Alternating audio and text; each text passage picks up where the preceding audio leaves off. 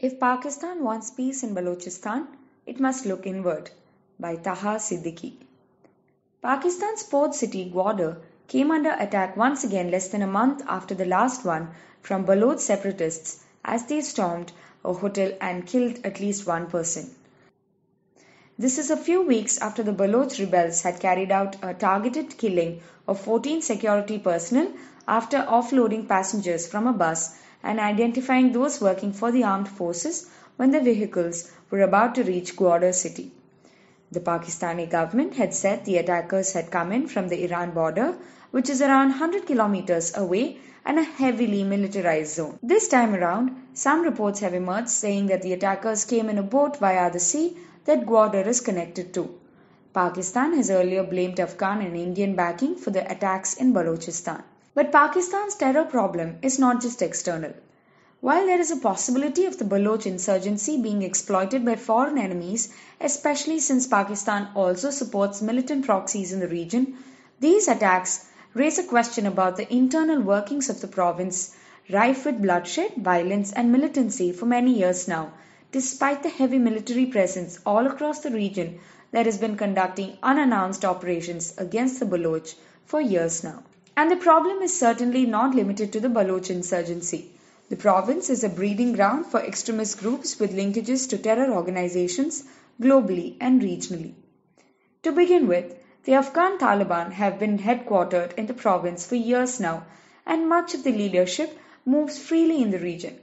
Many Sunni extremist groups are also allowed to operate, which the Pakistani state uses to lure Baloch youngsters towards an Islamic identity they can associate with the Islamic Republic rather than joining the separatist insurgency.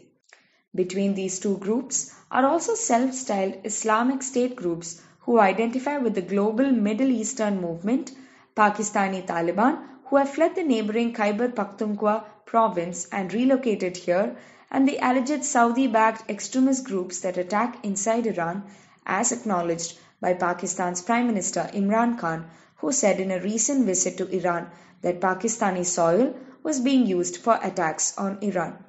Intelligence and security circles in Balochistan have acknowledged that many times the arms and explosives found in raids are usually Pakistan sourced.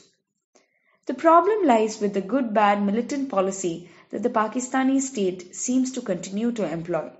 While it goes after one kind of violent group, it ignores the other. But on the ground, these groups collaborate with each other to provide weapons, training, and ideological support too. The violence in the tribal belt north of Balochistan escalated for the very same reason post 9/11, when the Pakistani military allowed refuge to fleeing Afghan militants who then influenced locals to form the Pakistani Taliban. Until 2005, the Pakistani military would often be seen hobnobbing with many of these militants, calling them an asset to be used against India if need be. But then these militants went on to wreak havoc on the Pakistani state in a terror campaign that continues to this day.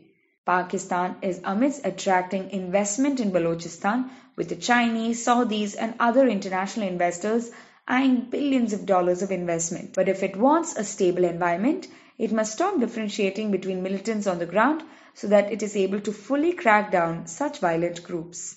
But the military solution isn't the only option. It also requires addressing the grievances of the local population who continue to identify with the Baloch cause, and increasingly so given the mistreatment they face. In just Gwadar, hundreds of local fishermen have been displaced from the seaport they had fished in for centuries, their only source of livelihood. The port has been handed to the Chinese, who do not allow locals to fish in the waters there. The fishermen have been protesting for months now, but the media is not allowed to cover these stories. The locals also have complained of a severe lack of water in the area, while they continue to see the Chinese and other foreigners come in and exploit the local resources. Such perceived and real discrimination is open to exploitation by violent groups who have separatist aims. Pakistan cannot hope for peace in Balochistan unless it realizes that the solution to sustainable peace has to do with addressing domestic problems.